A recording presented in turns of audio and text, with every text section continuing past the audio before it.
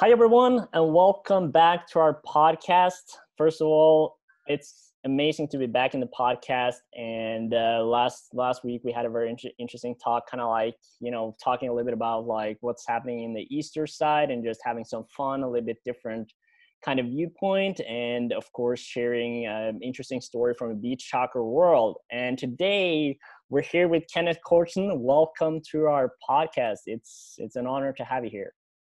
Thank you so much, Ole. I appreciate it. So, Kenneth, today we're going to have a very interesting topic. We're going to talk something that sits the both close to us, to our heart, in terms of how the coronavirus is impacting the Nordic sports landscape. And it's pretty rough being a Nordic sport business at the moment, if I'm not mistaken. And yeah. And I think, like, before we dive into that, why don't you just give like a brief introduction about yourself, your background, before we dive a little bit more into the topic? Yeah, I'll try and do that shortly. I am working at University College of Northern Denmark, a UCN here in Aalborg, Denmark. Right. I'm a co-founder of the sport management program at UCN, Yeah. and then I teach around the world. I'm a visiting professor at University of San Francisco at their master's program in sport management, and I've given talks across different countries within the past couple of years. Johan Cruyff Institute, the football business master's program in Spain, Flerik Business School in Belgium. I've been up in Norway to talk to them as well. And then I do consulting in sports as well, and research. I did my PhD basically focused on the commercialization of sports and sports branding and how you can capitalize on that. And on top of that, I'm also an elite football coach. I have a UEFA A license, and for the past 6.5 years, I've worked with Aalborg BK, a professional club in Denmark. First 4 years as head coach for the men's reserves, and since January 2018, I've been the head coach for the elite women's team in Aalborg. And then I also sit on committees on the Danish FA and work closely with the Danish league system and other sports governing bodies in Denmark and abroad. So you're involved in a lot of different things, for sure. And you've seen a lot of what is happening in the sport industry, and particularly from the business side, right? Yeah, I mean, I try to keep myself busy, but it's a good time for a podcast right now because I'm not as busy as usual. Football is on hold currently. We have sent our players home, and they have individual training schedules to adhere to. And other than that, I've been working from home basically since the middle of March. So all teaching activities have been converted into online editions, and I've been in a lot of Skype, Zoom, or Microsoft Teams calls, so it's a different world right now. No, for sure, but we're happy to have you here, and excited to talk about this very interesting topic. And we always enjoy, like, the whole point with this podcast, as like most of our viewers and listeners that have heard about this already, is that we want to shed light on some of the things that are happening in the industry right now, because there's so many people sitting at home, whether that's a student or like, someone working in the industry, and they're like, what is happening, and where are we going, in the next couple months, and how am I going to be prepared for the day that, this situation is over? How can we capitalize on it? And, how bad is it, essentially? And I think I'm just going to dive like right into the first question. And that is like, how is the coronavirus impacting the Nordic sports economy? And that's a pretty big one. Yeah, I will try to answer it shortly, or we can have a dialogue about it, Ole.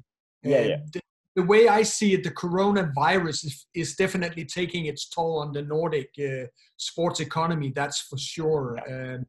Think about the analogy of a closed production plant or assembly line. I wrote about that on my own blog. I think that the current scenario where sports have been put on hold for a while, or where competitions, tournaments, and events have been canceled, that paints a very dark picture of the Nordic Right. sports industry, which currently fights with the tip of its fingernails to realize a feasible going concern, to apply an accounting term. So it's a very serious situation where sports organizations are fighting to find the resources required to keep their operations going in a reasonable way, or where some sports organizations are simply fighting to avoid a worst case scenario of bankruptcy or liquidation of its assets.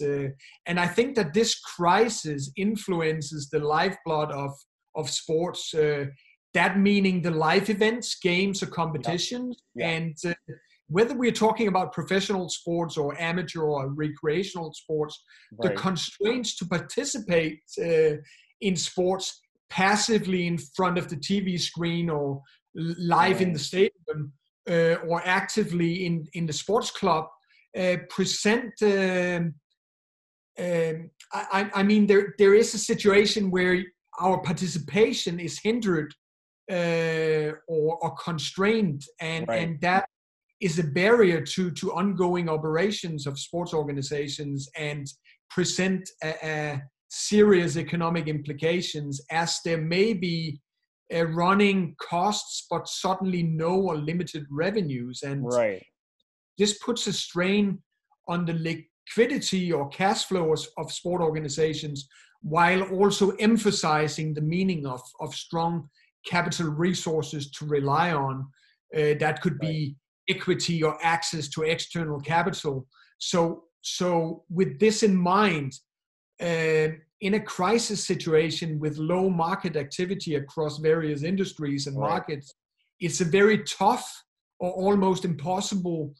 It's very tough or almost impossible to generate a positive cash flow. And similarly, it is much harder to gain access to external capital, which manifests the urgency of the situation. And I think you have to look at things from a new from various perspectives. If you move down the economic hierarchy or ladder in professional sports, for instance, from professional football towards other team sports such as handball, ice hockey, it may be different in Sweden if we talk about the Nordic countries, or basketball. The more leagues and clubs rely on sponsorships, the harder it is. I mean, football has pretty good media deals, and the problem here is how you rely on sponsorships.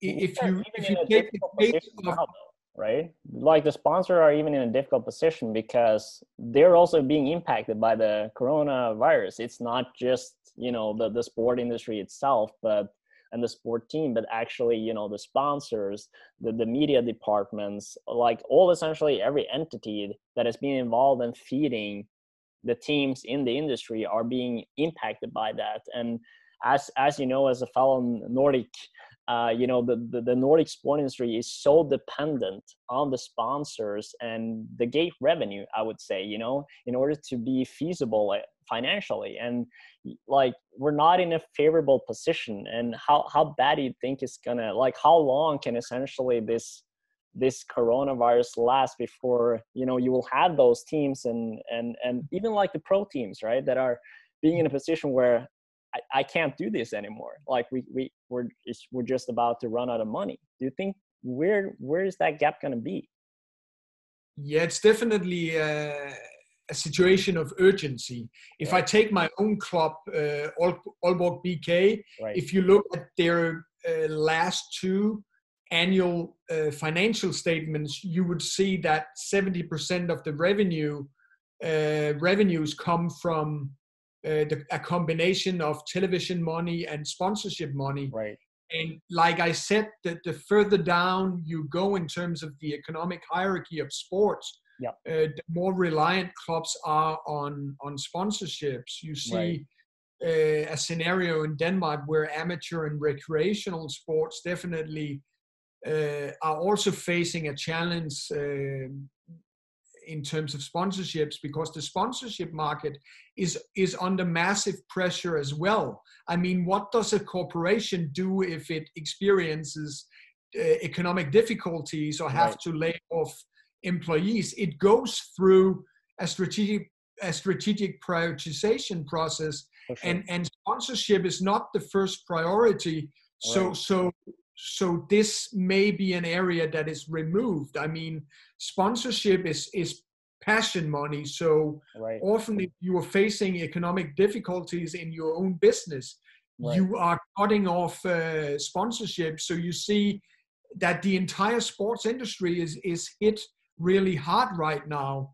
Look at the airline industry buying its way to the sports industry. Your own airline in Norway, Norwegian, is definitely facing tough times, and many airlines are engaged in sports sponsorship.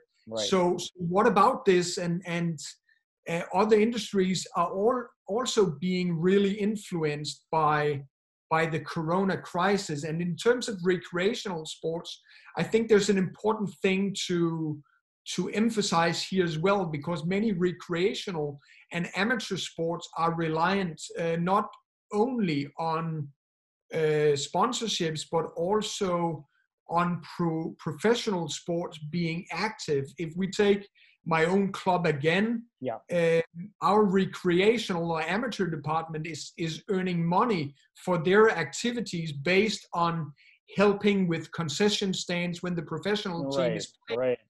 You also same in Norway, you know? Yeah, exactly. And you have the same in terms of recreational and amateur sports being reliant on side events. That could be festivals, concerts, markets, fairs, etc. And where you see athletes and parents from the recreational department earning money from those activities to boost their own activities. And now all of these events have been canceled or postponed. And this is not good for amateur or recreational sports. For sure. While they also may experience small decreases in revenue because some people resign or save subscription fees. At least for now, that is not a big proportion of members that tend to resign. But my own kids play sports in a recreational club nearby, and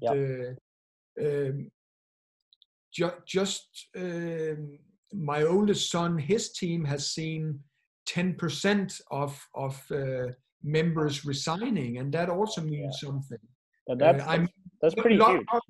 Yeah, but luckily in Denmark and Norway, Sweden, the Scandics or Scandinavian countries, we can rely on subsidies from the local municipalities or from the government.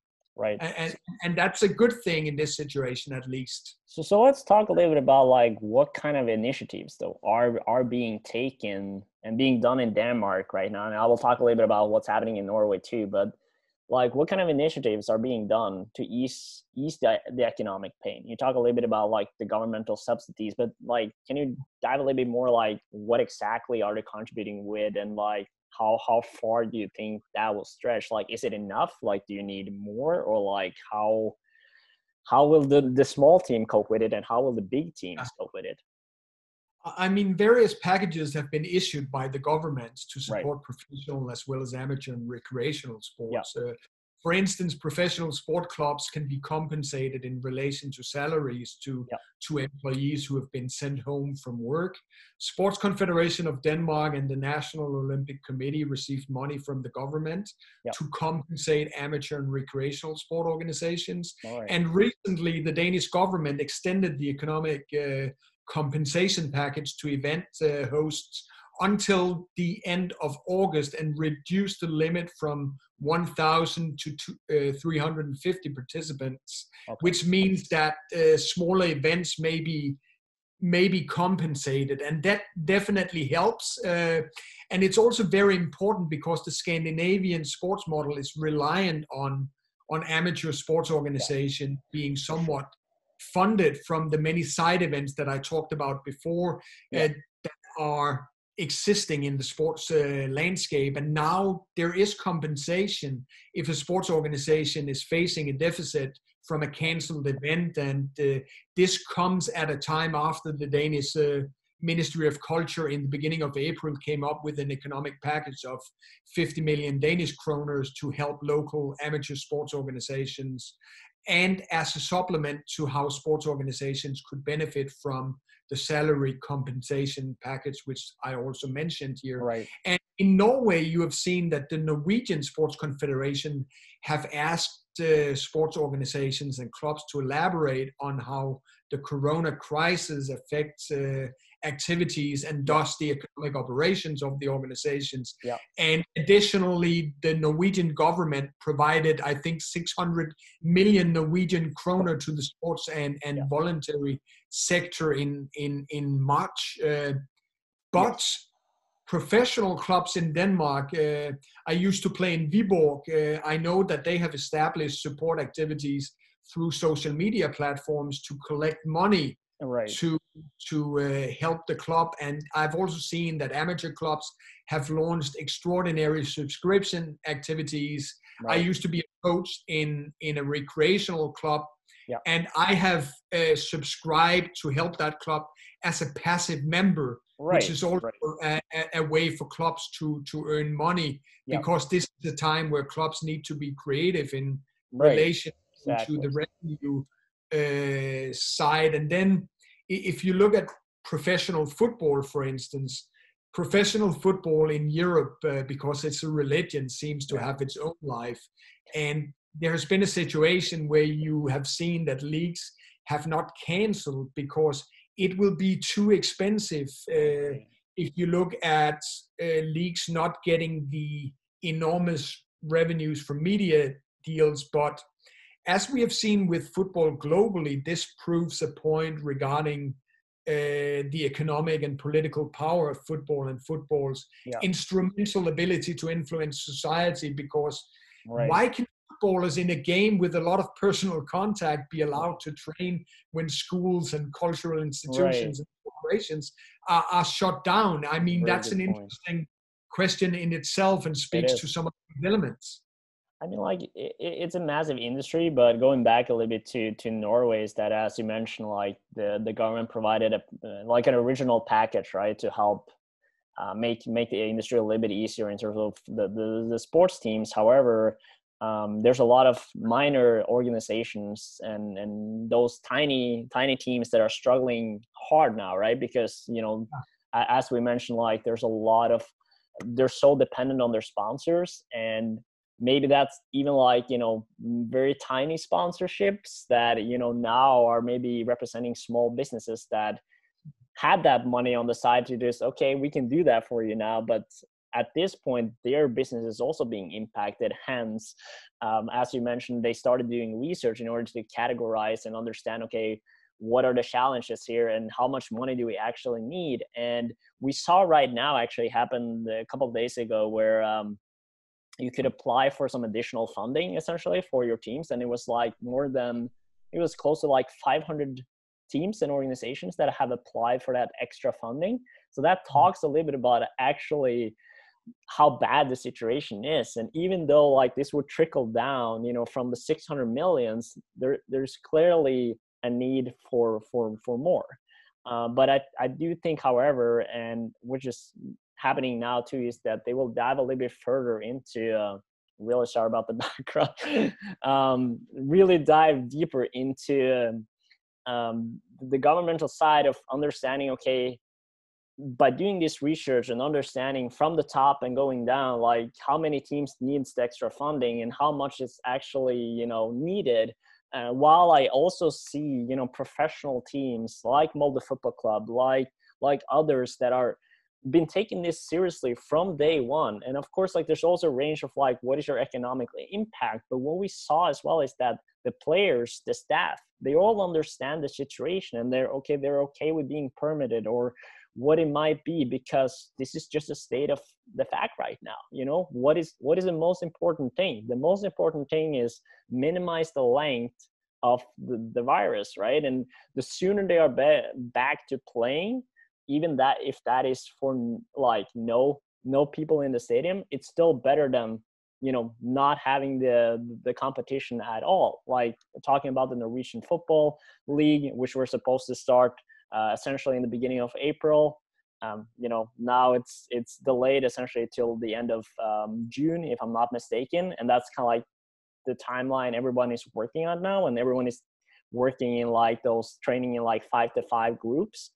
And I think we will see. And I think in Norway, at least, I think it's realistic that you might be able to start games after June, but with no spectators.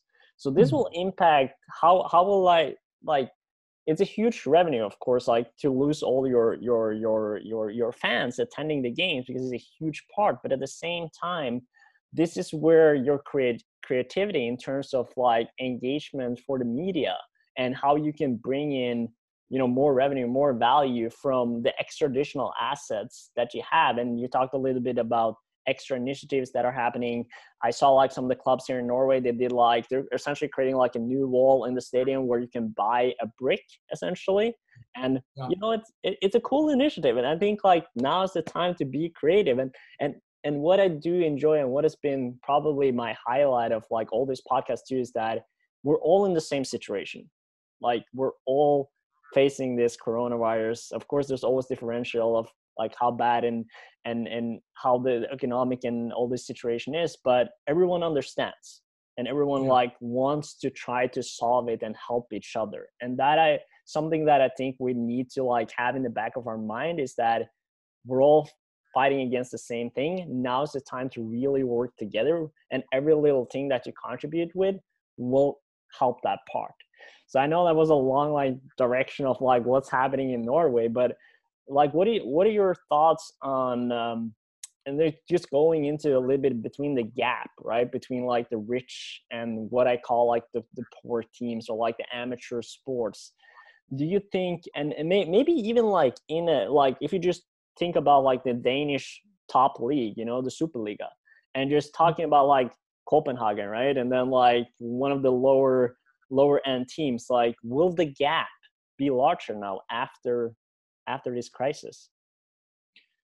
Yeah, it's a good question, Ole. There's already a large gap between the biggest sports league and less commercially privileged sports leagues, which adds a spillover effect on the gap between the richest sports teams. For instance, the Real Madrids, the FC Barcelonas, or the Manchester Uniteds, to mention football or soccer, or the Dallas Cowboys, the New England Patriots, the Golden State Warriors, the Lakers, the Knicks, or the New York Yankees, and the small market of financially poor teams. And that also goes for the Nordic countries. There's definitely a difference between Molde and smaller teams in Norway, or FC Copenhagen and smaller teams in the Danish Super League in football or soccer. But to answer your question, I would say that this depends on time and context. FC Copenhagen is also hit really hard because there's depth in the organization. They have business units such as a big vacation center that is also shut down in terms of revenue generation at the moment. So I would say that this depends on time and context. And as of right now, it is important to have a solid cash situation and strong capital resources. I mean, the problem short term is that stock prices and valuations of top clubs go down, and even big clubs such as Manchester United may have financial obligations in terms of unpaid transfer money, which is a challenge in a situation where there's limited revenue generation. However, some top clubs, such as Bayern Munich, for instance, have better capital resources to rely on and will also find its way back in business after this crisis, whereas clubs at lower levels may be at higher risk in terms of bankruptcy. You've seen that in German football, for instance. Some of the clubs in the second Bundesliga have been hit harder than the top clubs in the Bundesliga, like Bayern Munich, because also the ownership structures is different. Bayern Munich is also owned by partly Allianz, Adidas, and Audi. But the problem here is that there is a trickle down effect Yeah. in the sports economy, such as a money flow from buying clubs to selling clubs. If we take professional sports and Right. football as an example here, which with the current situation is somewhat jeopardized. There is a growing insecurity on the transfer market, and this plays a role in football because the Nordic leagues are selling leagues Right. Right. compared to the Premier League, which is a buying league. Yeah. So if there is low activity on the transfer market, it's going to hit hard on some of the Danish or Scandinavian clubs, which For sure. strategically prioritizes to sell players to go from a negative financial result to a positive financial Right. result in terms of the annual financial statement. Eventually, we'll get back to normal conditions, but it will take some time. And then to go on in terms of my argument that time and context plays a role. In the United States, for instance, there is a Yeah. more centrally governed and thus collectivistic approach to professional sports. Right. So the situation is different over there in terms of professional sports, because there is this single entity structure where clubs benefit from revenue sharing. But Right. in this situation, it comes down to solid ownership, Yeah. also from capital perspective, because what we have seen in Scandinavian countries in terms of professional sports is that this crisis is a big and serious problem for clubs that have experienced negative financial results in recent years, and Yeah. clubs that at the same time don't have a solid situation in terms of capital resources, because the sponsorship market has been hit hard, Right. and we have a production line that is currently on hold. And also it's tough to secure external capital from banks or from For sure. potential external investors in this current market or climate. Right. So this is something that they did in Norway, though, which I was something that were particularly aimed towards businesses, right? And of course, like essentially after the dual model coming into the sport industry, like a decade ago, you will have like all these business entities, right, representing the Nordic teams, and you saw, like, especially in Norway, they opened up essentially like a deal with the banks in order to provide them with more money so they could provide that good loan benefits for whatever kind of organization you are. And I think, like, of course it stretched a certain point in order to help trickle that effect, but you might end up in kind of like a new red like situation for a lot of the teams here, where as you also touch clearly upon, especially in terms of the Nordic sport industry, right, where you're depending on selling your players, in terms of like, and even like developing, right, and developing players. And now, like, no one is training together, more or less. You can't bring in the new talents because, I mean, like, everything is literally on stop, and then no one is buying, right, because everyone is trying to save money. And I think, like you said, that will hit pretty hard. But I mean, like, you call this sort of like a wake-up call for the sport business industry. And the interesting part is, like, where do we go from here? And, like, we're going to touch a little bit, like, briefly, like, before we wrap up, about the sponsorship market too. But one of the things that I'm curious about, and what I'm afraid we might see, is that maybe not the sponsors are, they already contributed in a sense to the teams, right? And like what their commitment is for 2020, and maybe even longer. But I'm afraid for those teams or sports organization where the sponsorship ends by the end of the year, and you suddenly have a lot of businesses that can't renew, Yeah. what then? What are how are the teams going to cope with that? And that's probably what I'm most afraid of, is like you will end up in a position in a year from now where there's so few sponsors that are willing or can contribute, because they've been hitting so hard themselves that they need to, like, as you said, it's like a privilege, right? An extra additional benefit that they want to do because they can. but now maybe they can't. And what do you like? Where do we go from here? And what are your thoughts around that? Yeah, you have seen major events not being canceled, but also Right. being postponed. And Right. The Olympics, for instance. yeah, exactly. So that speaks to what you're talking about here. I was on a podcast with TV2 Denmark last week or the week before, where we also had um, a professional athlete taking part in the podcast, an Olympic athlete that won medals in the London Olympics and that was looking forward to participating in the Tokyo Olympics. And one of the concerns was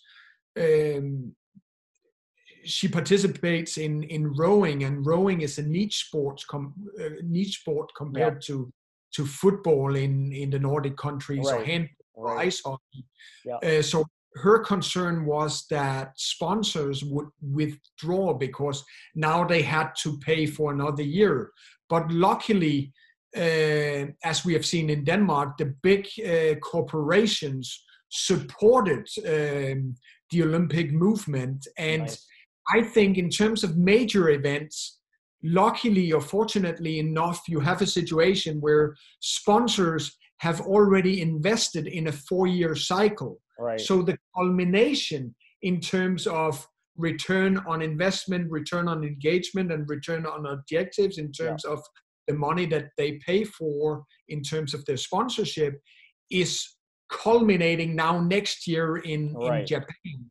So a lot of them want to secure their investment. And I think the good part here is that a lot of the sponsors that are associated with the Olympics or with UEFA Champions League or the European Championship are sponsors or corporations with deep pockets. So luckily here you saw that the sponsors were still backing. In terms of the European Championship, it has been a discussion also in the media if Copenhagen will still host the event next year, because it may collide with Copenhagen also hosting part of the Tour de France. So how does that link up with hotel capacity in the city? What about the urban space and commercial rights in terms of that? So in terms of these major events, also the European Championship, which is spread across European cities, this may add some complexity, but I think it's important also to underscore here the fact that these major events have not been canceled. So we will see an economic periodization. So it would have been an economic catastrophe if these major events had been canceled instead of postponed. That makes a difference in terms of time and context.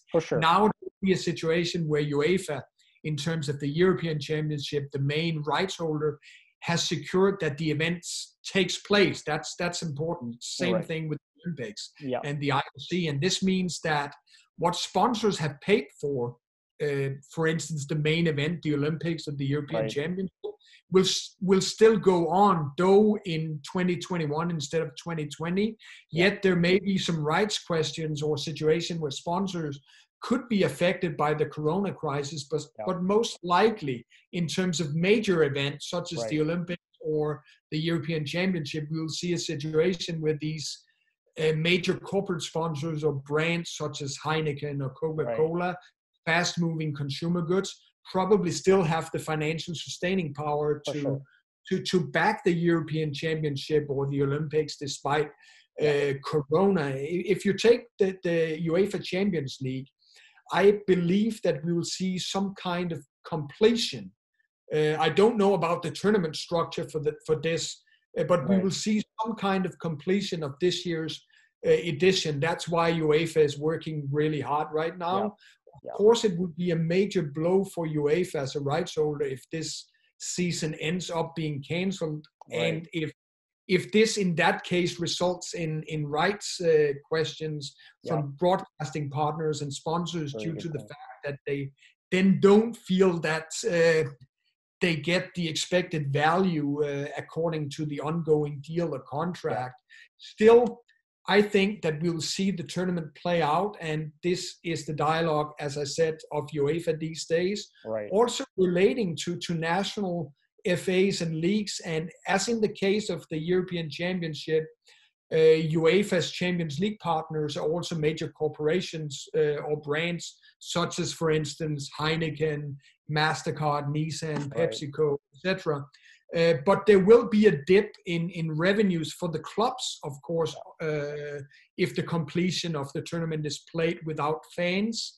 And this is the main issue for UEFA, because the economic operations of governing bodies are dependent on what goes on beneath this overlying umbrella level.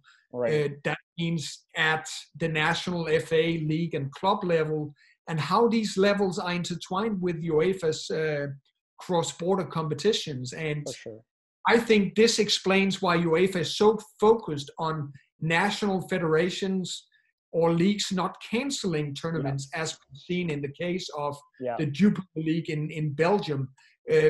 Basically, the decision that the Belgium League first canceled was overruled by UEFA, that came and said, if that's happening, we may exclude you from UEFA competitions. And I think in addition, Ole, what people have to understand is the mutually beneficial interdependence between rights holders such as UEFA, the television partners, and the sponsors. So there's a lot on stake for all these partners in the ecosystem of top sports and top football.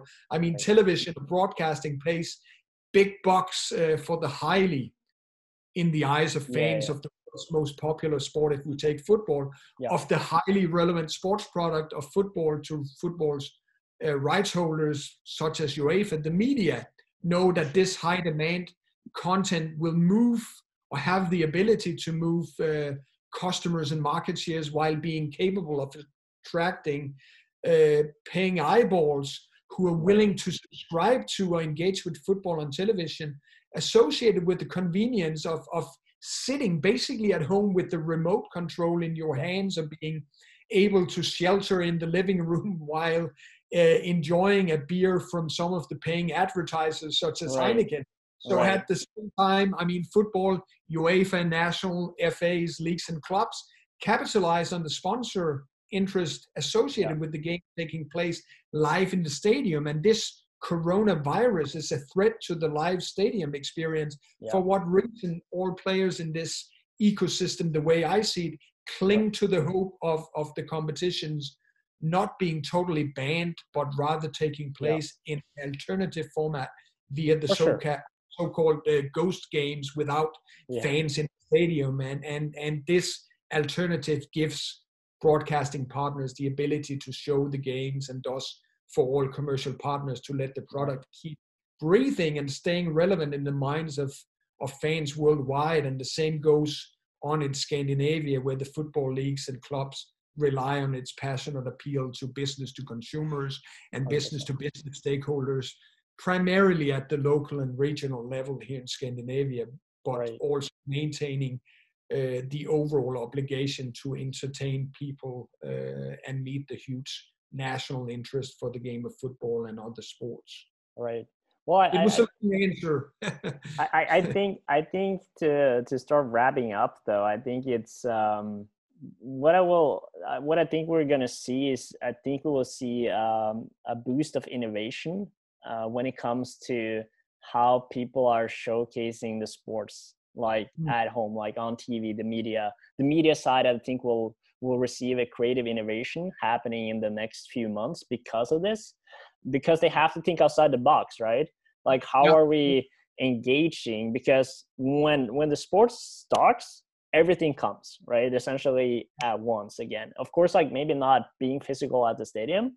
Hence, how are you keeping that, how can I say, like being at the stadium experience, right? But being from home and utilizing that as a tool of getting new users, getting new people to sign up and view that. And what I do like though for like next year, just a little bit kind of like looking on the bright side here with the European Championship, is that I think it's the best thing that could happen is that next European Championship is in all the different host cities, because it means that they will have the opportunity to receive a lot of revenue from visitors. While in fact, in general, it was just in one country, right? So now it's spread out, and you will see a huge revenue boost that I think the European countries will benefit from, and what they will need in the situation that is happening right now. So I think we're kind of lucky in a sense that that was the case for next year European Championship. And then I think we will see a lot of innovation on the media side, and how you are going to, in the best possible way, engage your audience that are sitting home. And you will see that maybe some new startups, maybe some new technology that are going to be based into like keeping your audience engaged, because now it's going to be this probably out, I would guess out 2020, there will be no people on the stadiums. It's my guess, but let's see. Hopefully before, but that's what I think. Yeah, and you're right in terms of that. I mean, I heard a Japanese doctor, a medical professor, talking about the fact whether or not the Olympics in Tokyo could take place also next year, or Right. if it would still be threatened. And it also comes down to participants from all over the world and from less privileged countries than Norway, Sweden, Right. or Denmark, or Finland here in Scandinavia. Yeah. I mean, they have the test equipment to make sure that the Olympics could take place in a way that is responsible from a health angle. And Right. I mean, in terms of this, the time factor is critical. Right. The time factor is critical for Yeah. sports governing bodies, for leagues, for clubs, and everyone. for everyone investing in professional sports. But I totally agree. We also have to look at the bright side of life, Right. to quote a famous song. And we need to see some positive disruption here, Right. such as, for instance, new questions regarding financial management in professional sports, because professional sports is standing on a burning platform right now, because there are ongoing costs in terms of professional athletes being on contracts, and if the contract value takes up a big chunk of the turnover, it's already a cash flow balance that is under pressure.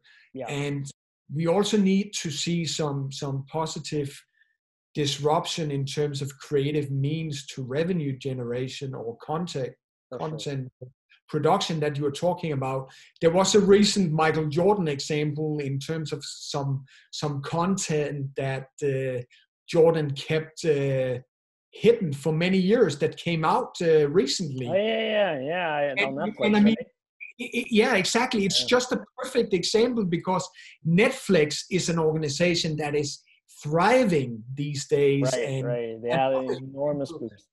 Yeah, another example could be esports.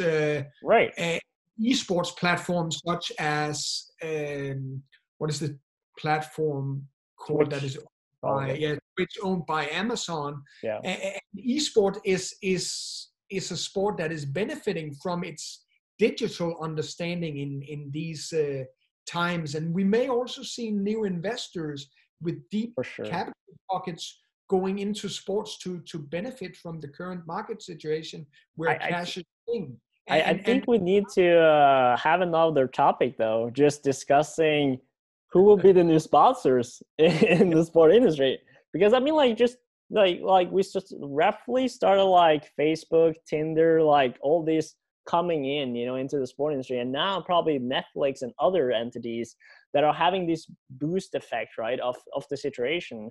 And there's a lot of platforms and social solutions that are boosting from this current situation that will sit on a top heavy revenue.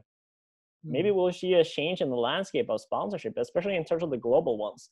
But we'll take that at another time. I think it's been a long conversation. We could probably keep going for like hours and hours. It's a lot of interesting stuff happening, and I'm super glad to have you be part of it. So Kenneth, I would like to thank you for the time. I truly appreciate it, and we're looking forward to see what our next episodes will bring, and we'll certainly probably have a new discussion in a future day about what is happening, maybe when things are stabilizing a little bit more, and what actions are going to be taken, because there's a lot to discuss here.